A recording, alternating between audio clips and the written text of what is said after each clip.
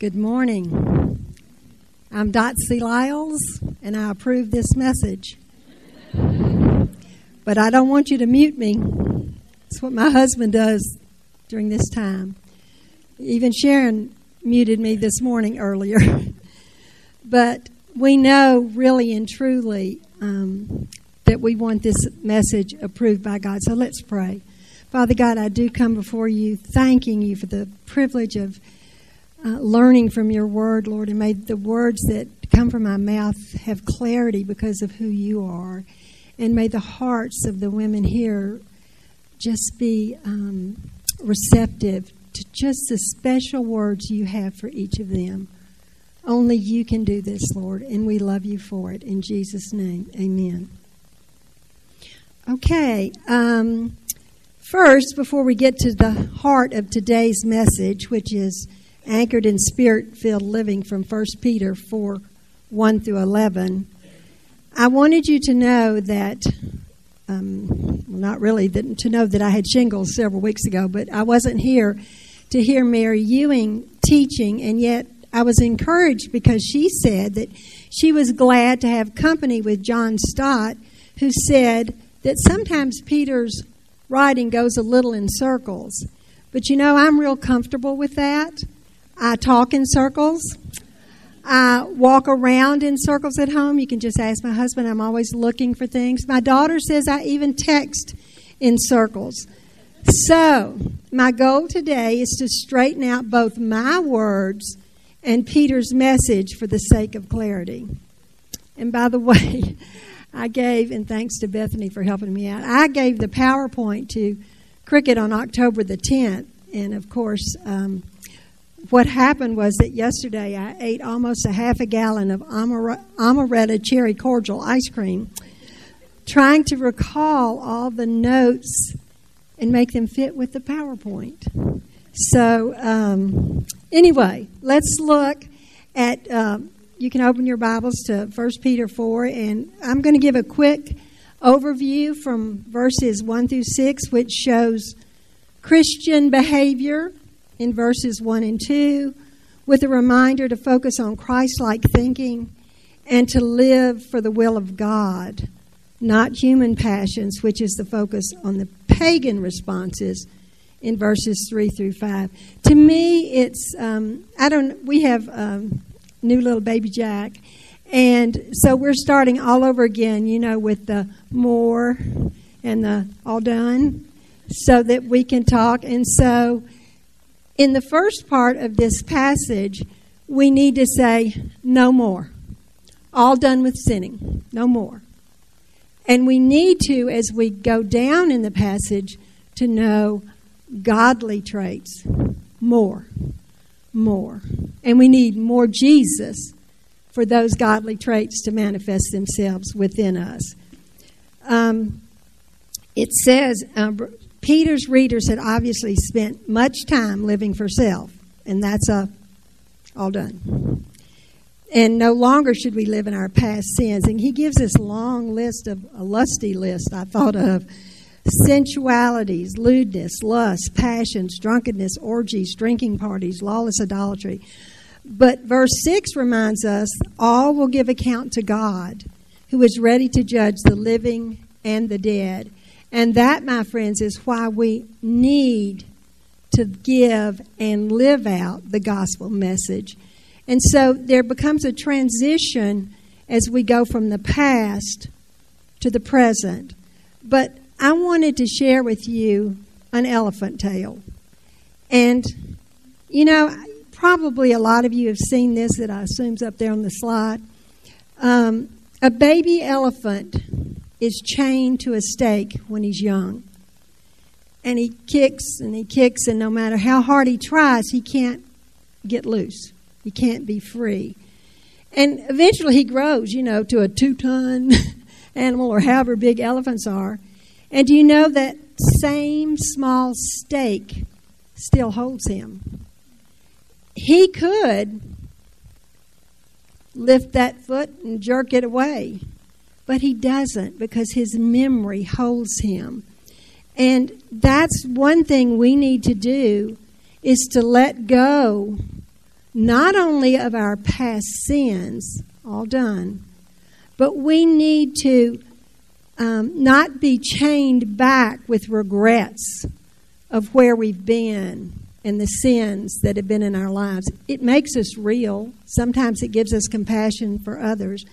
But to enjoy Spirit-filled living, regardless of how others view it, we need to let go of some of those past regrets. And it talked about in verse 4 that as we do change from all done to more of Him, we need to realize, as Cricket even discussed last week, friends in our sphere might think we're a little strange or that our thinking is surprising to them.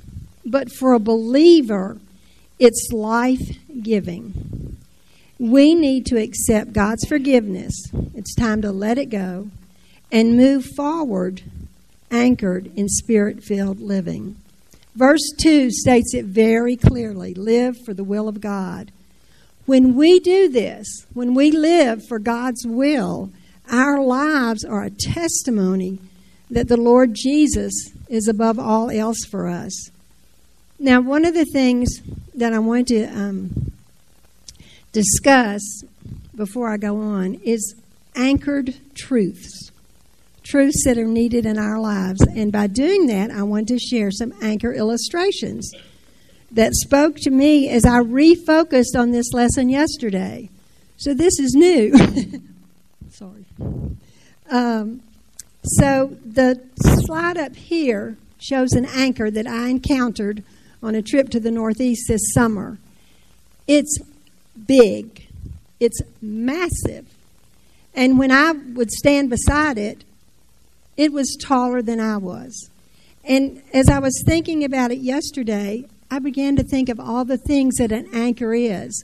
Reliable, a good support. It's the way to be secured firmly. It's made of material that lasts. Obviously, it's rusted some, but it's lasted probably a long time. And its purpose is to hold an object in place. And it has a fluke that digs into the bottom of the sea where it needs to be held. If you will look at it, even though it was secure, firmly fixed years ago, as they brought it up, I was able to see the shape of this anchor. It protects us from drifting. Sometimes from drifting from the wind. You know, those winds of adversity that can come in. Sometimes they can be a destructive force, a bad influence. Or maybe the drifting is due to the current circumstances in our lives.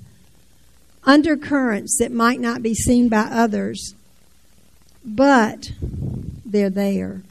So we need to give weight to the anchors that we choose. We need to realize that even though they might be temporary or permanent, our anchor, Jesus Christ, keeps us moored.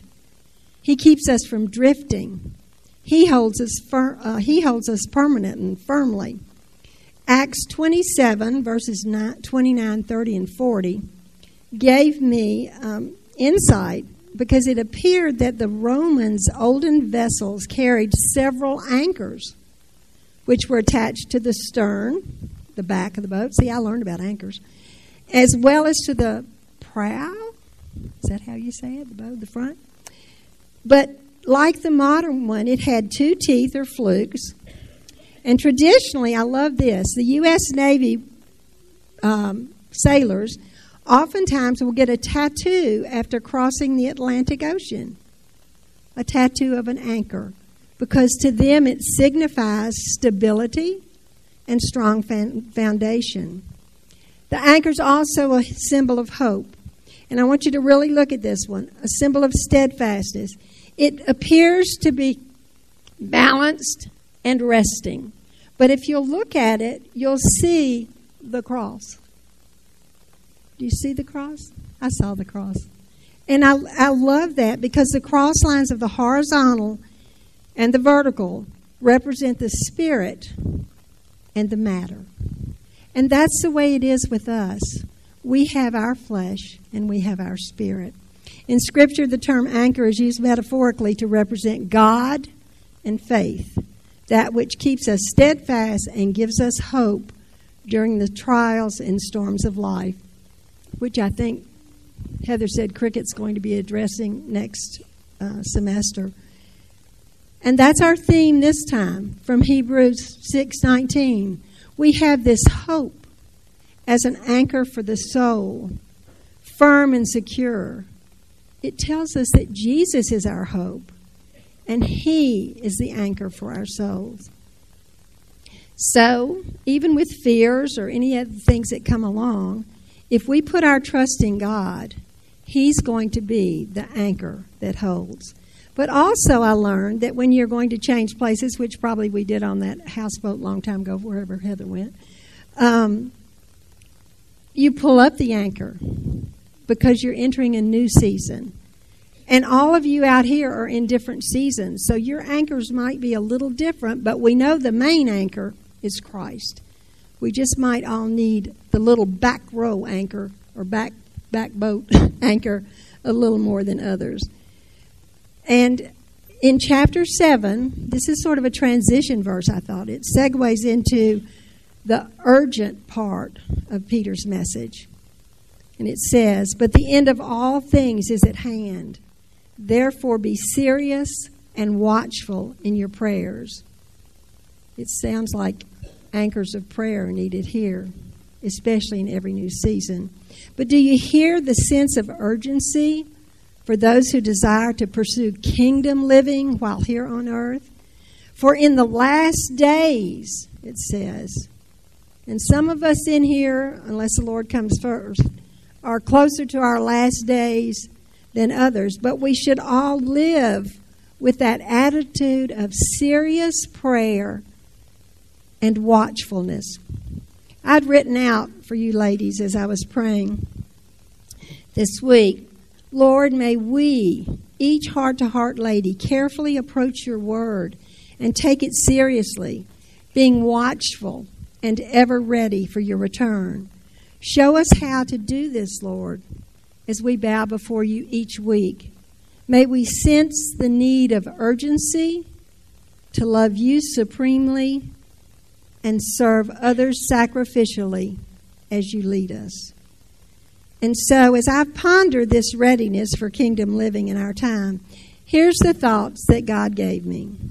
We need to stay anchored in Him above all else. Above all else. More so than anything else.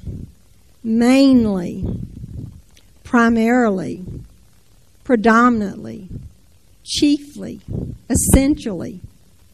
You might can come up with some other adverbs. But to me, supremely is what stood out. It says it best. I need to love the Lord supremely. That ensures I'm loving Him above all else. Remember in verse 2, it said, as a result, they do not live the rest of their earthly lives for evil human desires, but rather live for the will of God. When you love God above all else, when you love God supremely, you're living for the will of God, and that brings Him glory. For you, in Psalm 97:9, it says, "For you are the Lord Most High over all the earth. You are exalted far above all God." All gods. He is great. He is above all gods. You need some more prepositions? He is one God and Father of all, who is over all and through all and in all, as it says in Ephesians 4:6. Above all else, live for the will of God, is how Peter states it in that verse. And to me, that encapsulates this entire section. Peter states it at the beginning, but you need to stay with him and me, as he will bring it back around, as he restates it in a different way in the last verse, verse 11. The next anchor, I said, remain anchored in fervent love for one another. That's in verse 8. We've left that transition in verse 7 and we go to verse 8. Anchored in love for others above all gods, He and He alone can give us that fervent love for one another that Peter says. It's about others. Fervent love for our Lord can overflow so that we are able to fervently love one another. A mutual love for end times living. Fervent love is not used in the Old Testament, but in the New Testament, meaning intent, earnest, and in an outstretched manner. Sometimes Christian love doesn't manifest this fervency, but Christ's love does always. He stretched out to the uttermost to reach all, and I see that as sacrificial. So we love God supremely, and we love and serve others sacrificially, especially in the household of faith. In the middle of your table, I put some one anothering sheets. It's a list of verses. Examples of mutual love in end times will be found in all those verses from the Word of God. But I want to tell you this, and I heard actually right before I went for my very first cancer surgeries, Taylor spoke on one anothering. And it's something that has resonated with me ever since. And I learned that it's better to live it than to be able to define it. And God's Word will show you how to live it. And then the next one is be anchored in a community of faith. Anchored in a community of faith. See, this is what one anothering is. It's within the body of Christ. Peter asks us all to be hospitable to one another, whether that is our area of giftedness or not. And the caveat that shows it must be done in His strength. See, I didn't read you the whole verse, did I?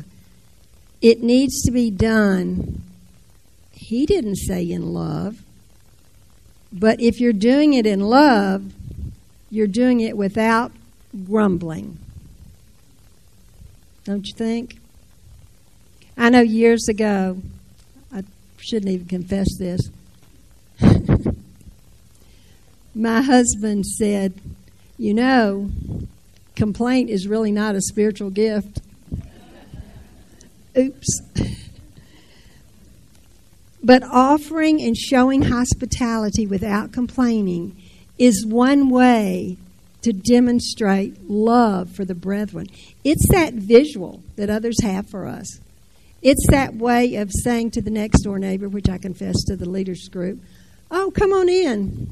And I really want to say, don't look to the right, all that laundry stacked up in there in the laundry room. But you let go of that, and you just sacrificially have to give up that pride to show love for one another. And in the next PowerPoint, it says, use God-given abilities. Not talents. Talents are what God has given us before we come to saving knowledge of Him. And then we can use those talents as a part of our spiritual gift to use to minister to people in the body of Christ, to edify them, build them up, encourage them. And we're all called to hospitality. There are just some of us who seem to do it a lot better and with ease. And I can look out here and see several faces of people who have opened their homes in hospitality. And they're the ones that I am so encouraged by, because although it looks perfect to me, no matter what it looks like, they offer it for others. The key The key in this is each believer has received a gift from God to be used to build up the body of Christ, as I said. And I thought it was interesting. I think it was Kathy Thompson this morning that said, some of the friends that we are so drawn to, especially during these storms in life, are the ones who use their gift of mercy and comfort, helps. They reach out to us. And we know those people. They're exercising their spiritual gift and serving. And that's a beautiful thing.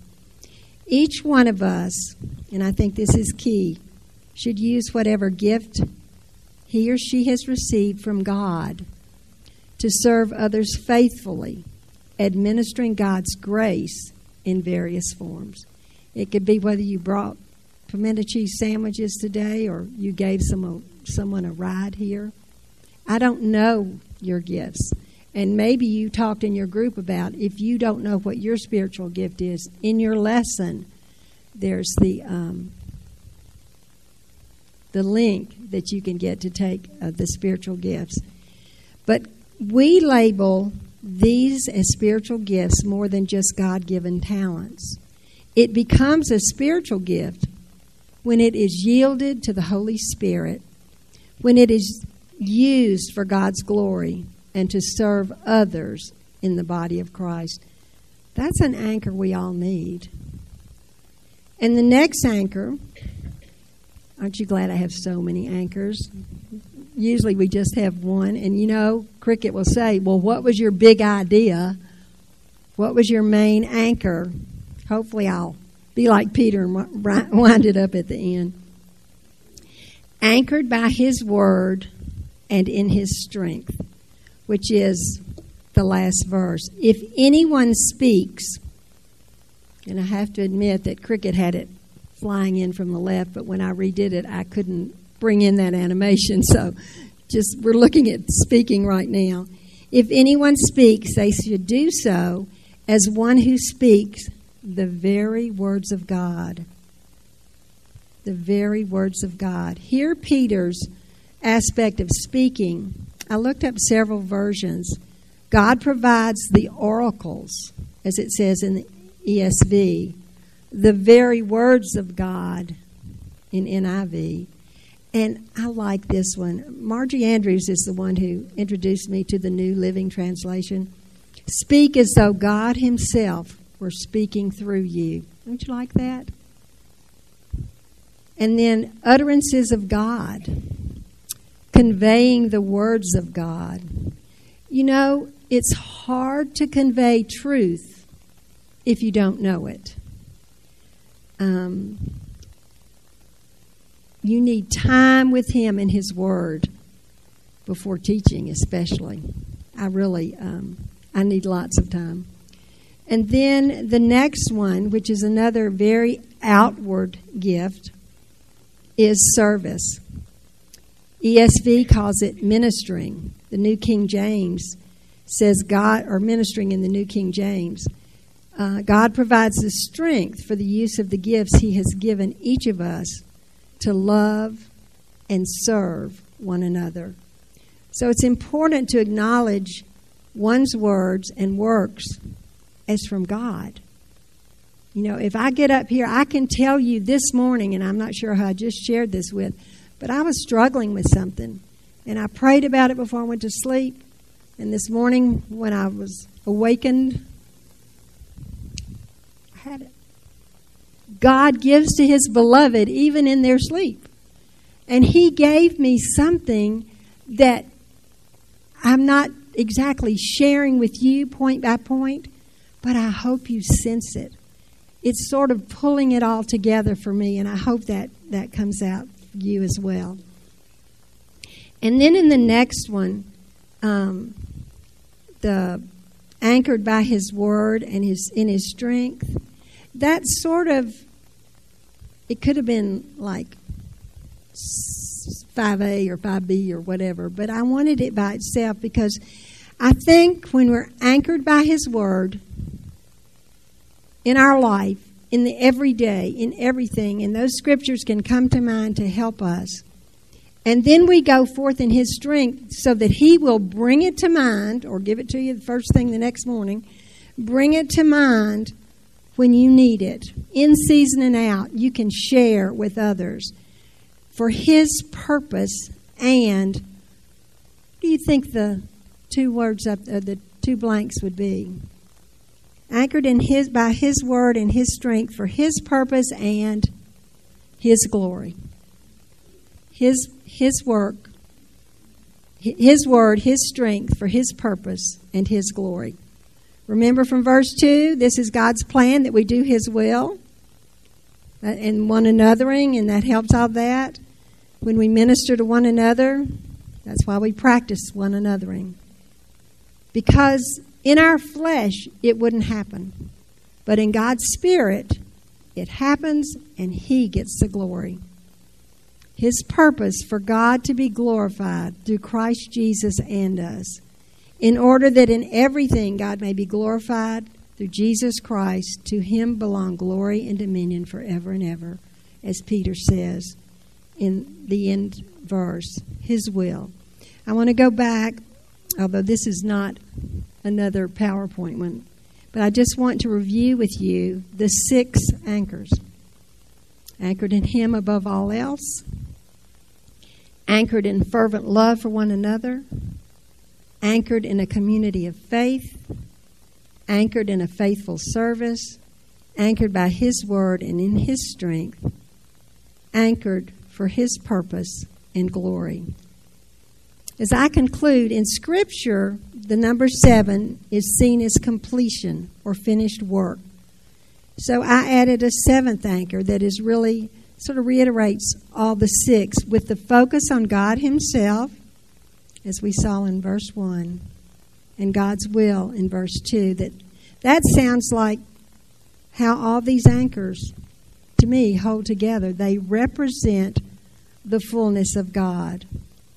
And so we come full circle for the 7th anchor, anchored in the fullness of God.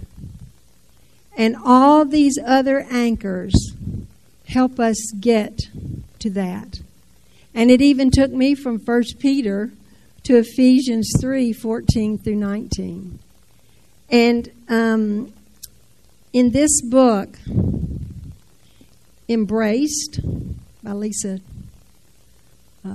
Turkhurst, I have this book because I have my best friend from high school has been in intensive care had been for several weeks, and when I got to Louisville to visit her, I wanted to take something that could encourage her, and she really needed encouragement.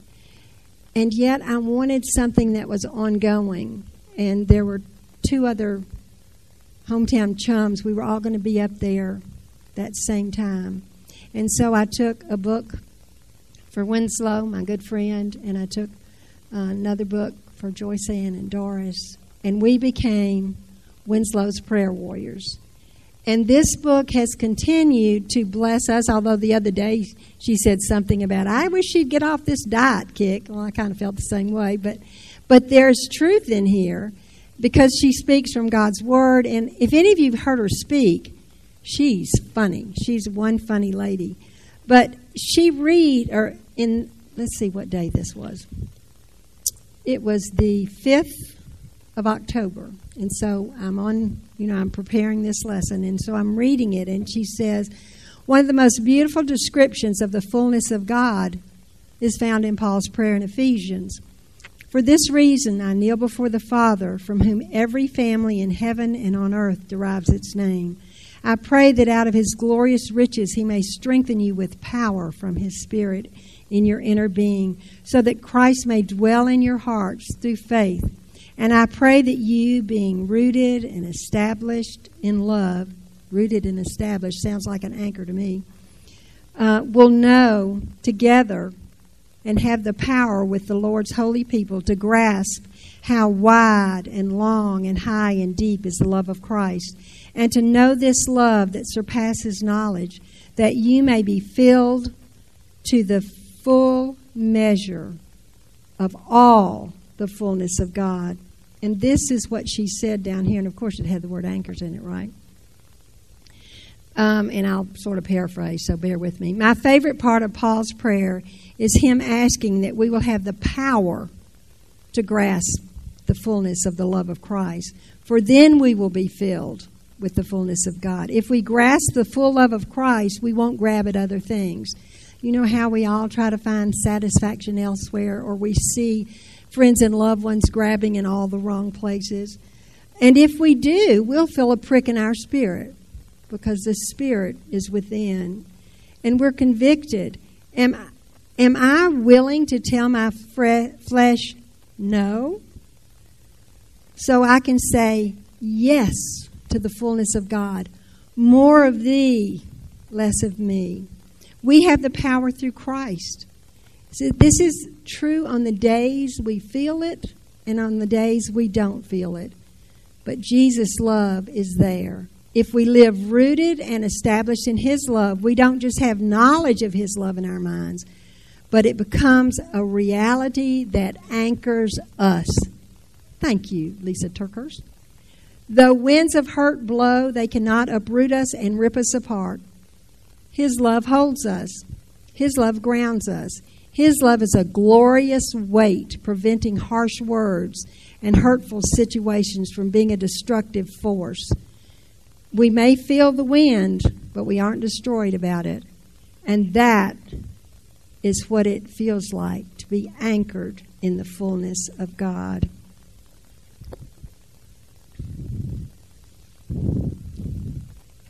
I hope these words, in my paraphrase, will encourage all of you to drop all 7 anchors into all your calm seas as well as stormy seas.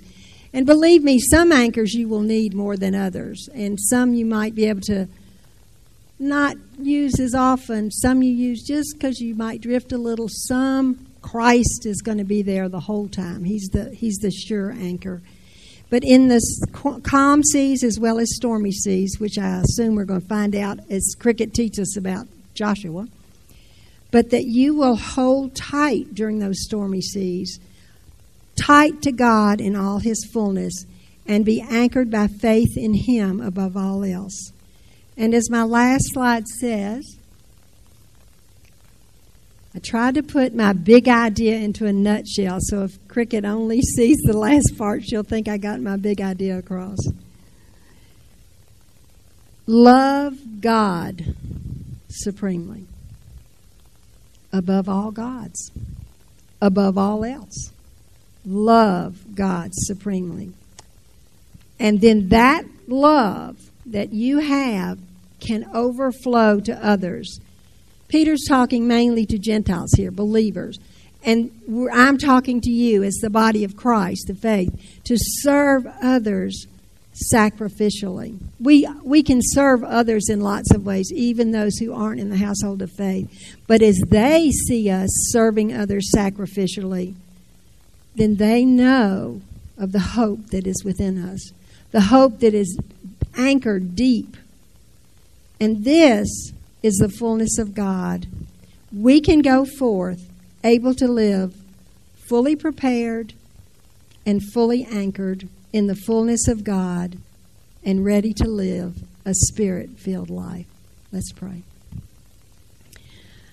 Father, I thank you for these truths, and I do thank you, Lord, for the ladies that are here.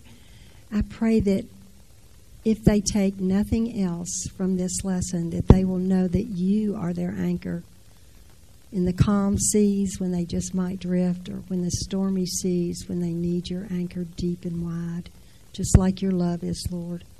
May they always, always love you supremely in a way that others see Christ in them, the hope of glory. And through His love and His Spirit, His power in His Spirit, that they might serve others sacrificially. And help us do this today, Lord, as we go forth, that we might honor your holy name. For it's in Jesus' name we pray. Amen.